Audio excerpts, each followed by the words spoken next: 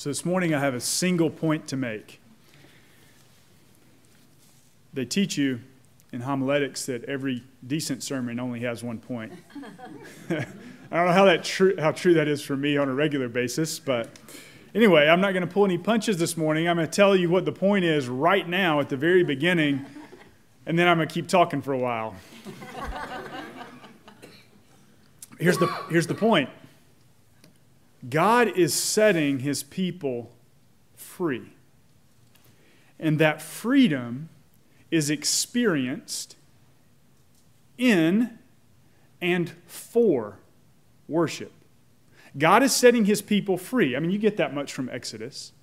He's doing this so that they might experience God's freedom in worship, but he's also setting them free so that they can go worship.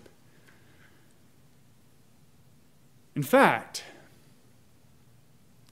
that is the only reason that Moses and Aaron give when they go to Pharaoh and demand the release of the Hebrew people. Did you catch that? The only reason they give for why the people should be set free is so that they can go out to worship. Here's the first thing Holly read.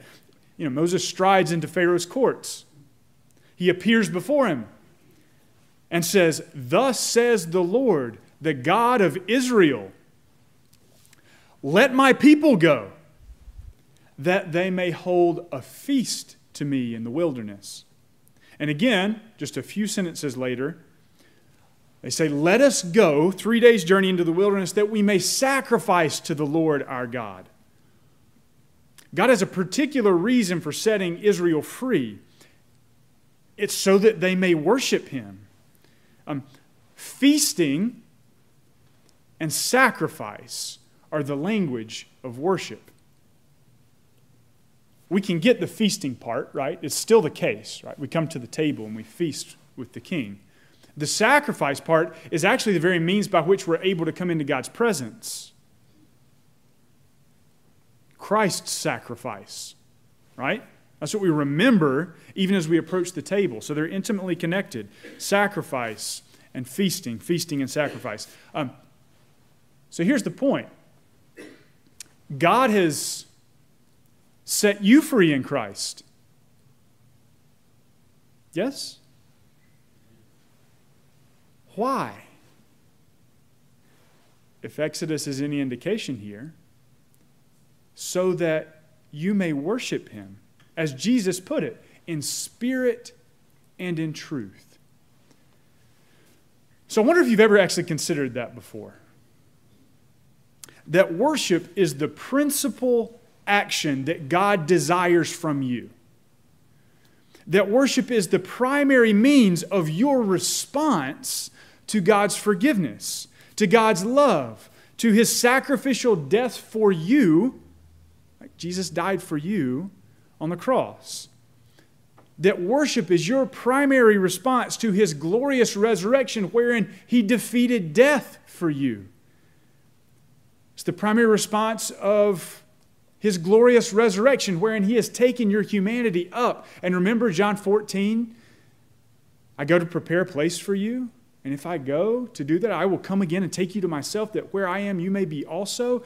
Worship is the primary means of your response to that goodness. It's your primary means of response to his giving of the Spirit, his adoption of your life in person into his very family, so that you don't need to fear God anymore in the sense of being afraid, because God now, through Christ in the Spirit, is your good and loving Father. Why has God done all of this for you? Why has God looked at your plight, even as he looked at the plight of Israel, enslaved, and come to deliver you? Why? So that you might worship him. Because worship is freedom.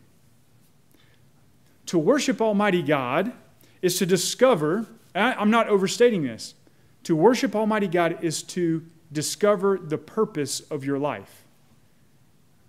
To worship is to find yourself rightly oriented in the world and rightly located within the hierarchy of beings that extends all the way from the triune God all the way down to you and us, and then all the way down to every atom and quark and quasar and whatever those subatomic particles are that we don't know the names of yet. To worship is to be joined in love and adoration to the God who made you. To the one for whom every fiber of your being was created. To know and to experience the beauty and truth and goodness of the only one who can ever satisfy the longings that you hold within you. And maybe this is a kind of a little hyperbole, maybe this is some overstatement, but I'm using the language of Exodus here. Everything else is just slavery. Everything else is simply making bricks without straw. If you don't worship rightly, that means to worship God, then you will eventually find and come to worship something else, something that does not actually really give you the freedom you hope for, but serves to enslave you. You know, Pharaoh says, who is the Lord that we should worship him? And so he just gives them more work to do. Well, if you want to go worship, then you must need some more responsibilities to take care of for me. So, some might worship and orient their lives around work. It was the knee-jerk reaction of Pharaoh. Work is perhaps the highest thing for someone like this.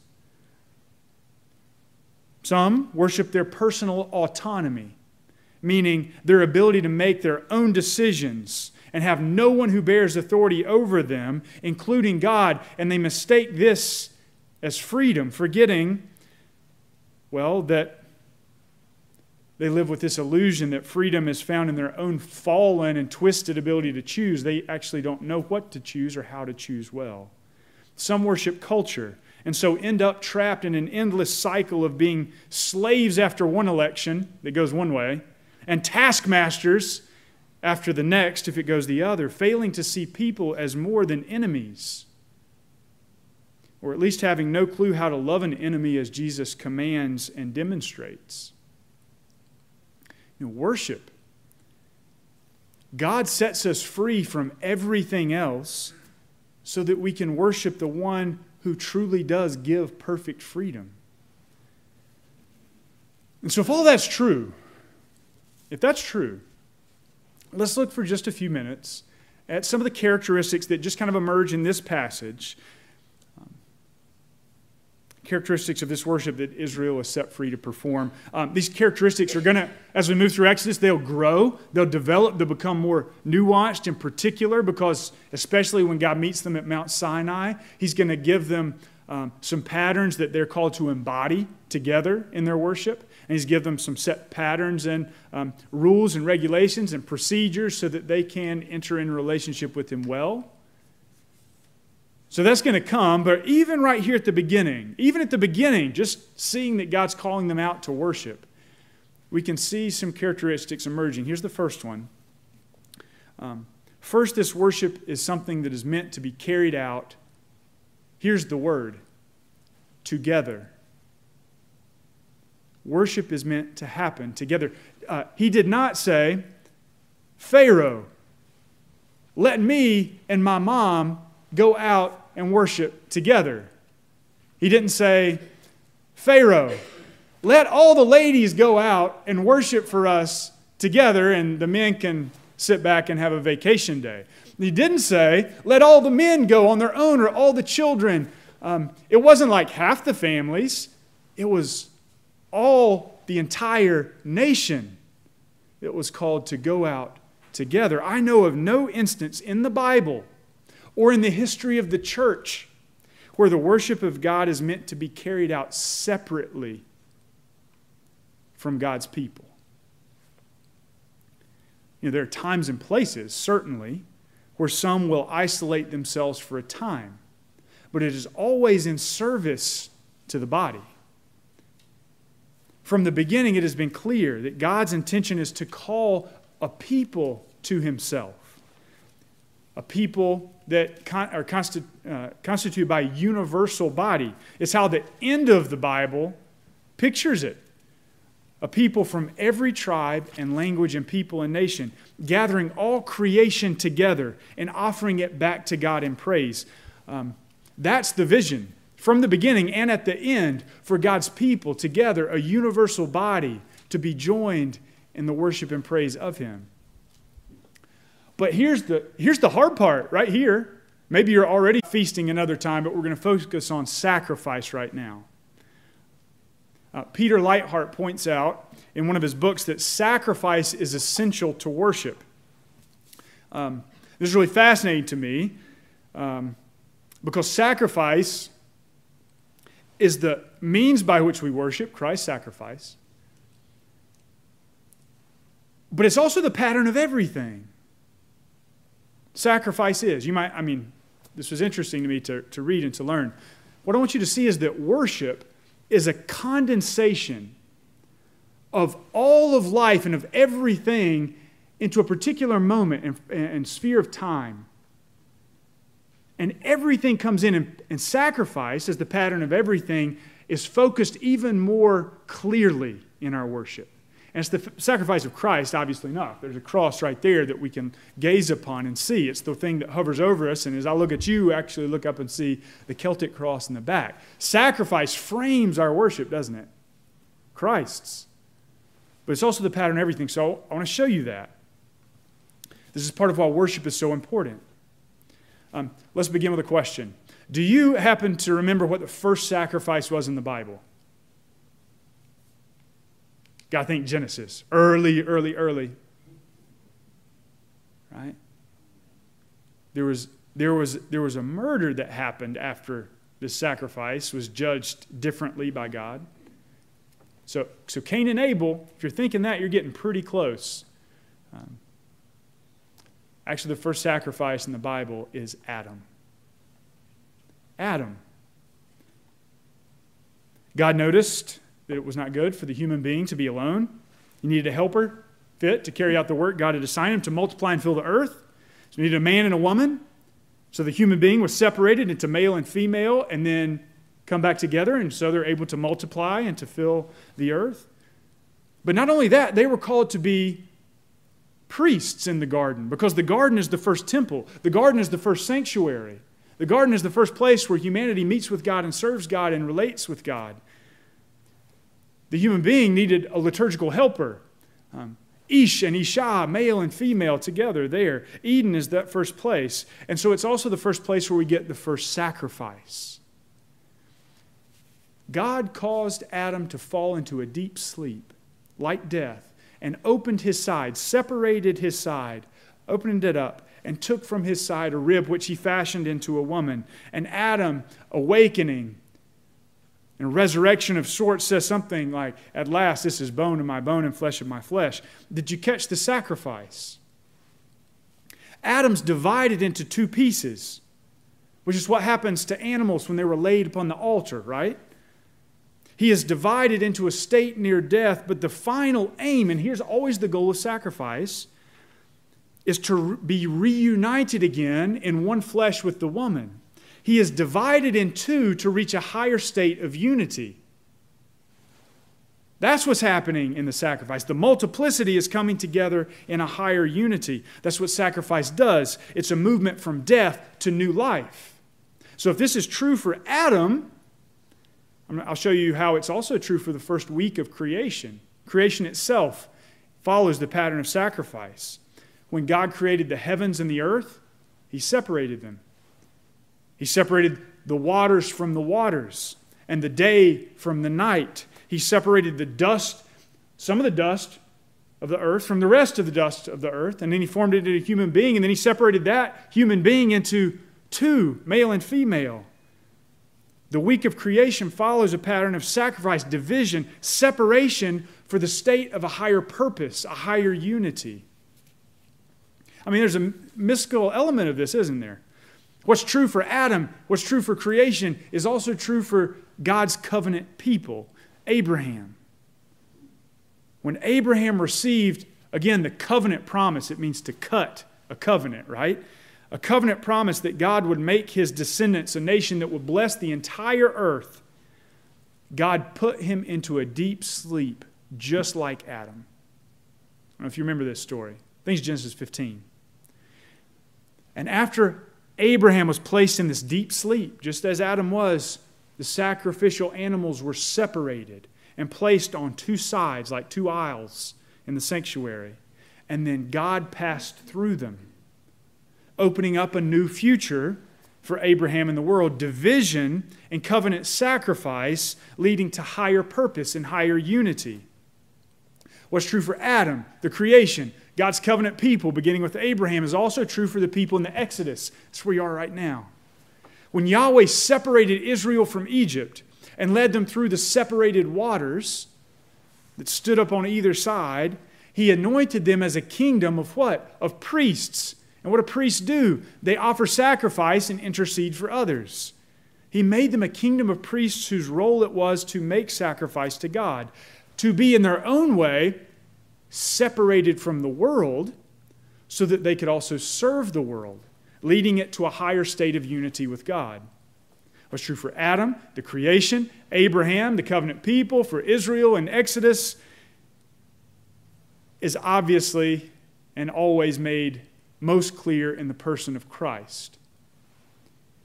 And when Jesus, the priest, who is at the same time the sacrifice offered, passes into death on the cross, His side is separated like Adam's, divided with a Roman spear, and from that side pours forth blood and water. Baptism, the waters stand up on either side, and communion, where we feast. And out of that abundance, His own bride is formed, His own wife, the Eve that is the church who is called to feast with Him at the table and live in such a way, God-oriented and sacrificial way, that we bless the whole world. Worship, feasting, sacrifice, it is why you were set free. It is God's call on your life. But it's not just yours. It is ours. It's what we're called to do together. Now, if that much is clear, I want to give you one final thought. And this might show you that whether you like it or not, you live the pattern of sacrifice. It's just that in worship, that pattern is honed and rightly directed towards the one who calls us.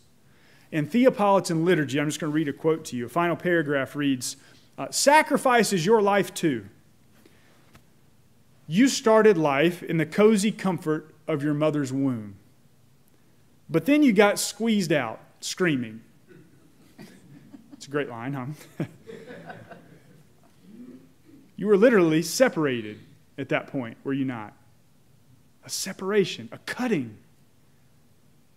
One thing ceased, and another thing, and freedom in a different way began. You died to the womb in order to come alive in the world. Then you had your first day of school, your first date, your wedding, your first child, your first grandchild, the death of your mother and father. Each of these crisis moments is a small death, a separation that shatters the world as you know it. As life carries on, it carries on with a new unknown horizon. You're constantly dying to this, to come alive to that. You live sacrifice. You live it every day. And so does the world. Each day descends into the darkness of night, into sleep, death's second self. Until morning breaks like the first morning, and blackbird speaks like the first dawn, and you wake to discover a new creation. Worship as sacrifice to the Lord is that which moves you and all of us in the world itself. Here's the pattern that unfolds. From division to reunification. From death to resurrection. From grave to glory. It's why God set us free. So that we could experience the wonder and the fullness of Him who joins us to His life. Who would want to miss out on that? Who would actually dare to miss out on that. Worshiping God together is where freedom is found. In the name of the Father, and the Son, and the Holy Spirit.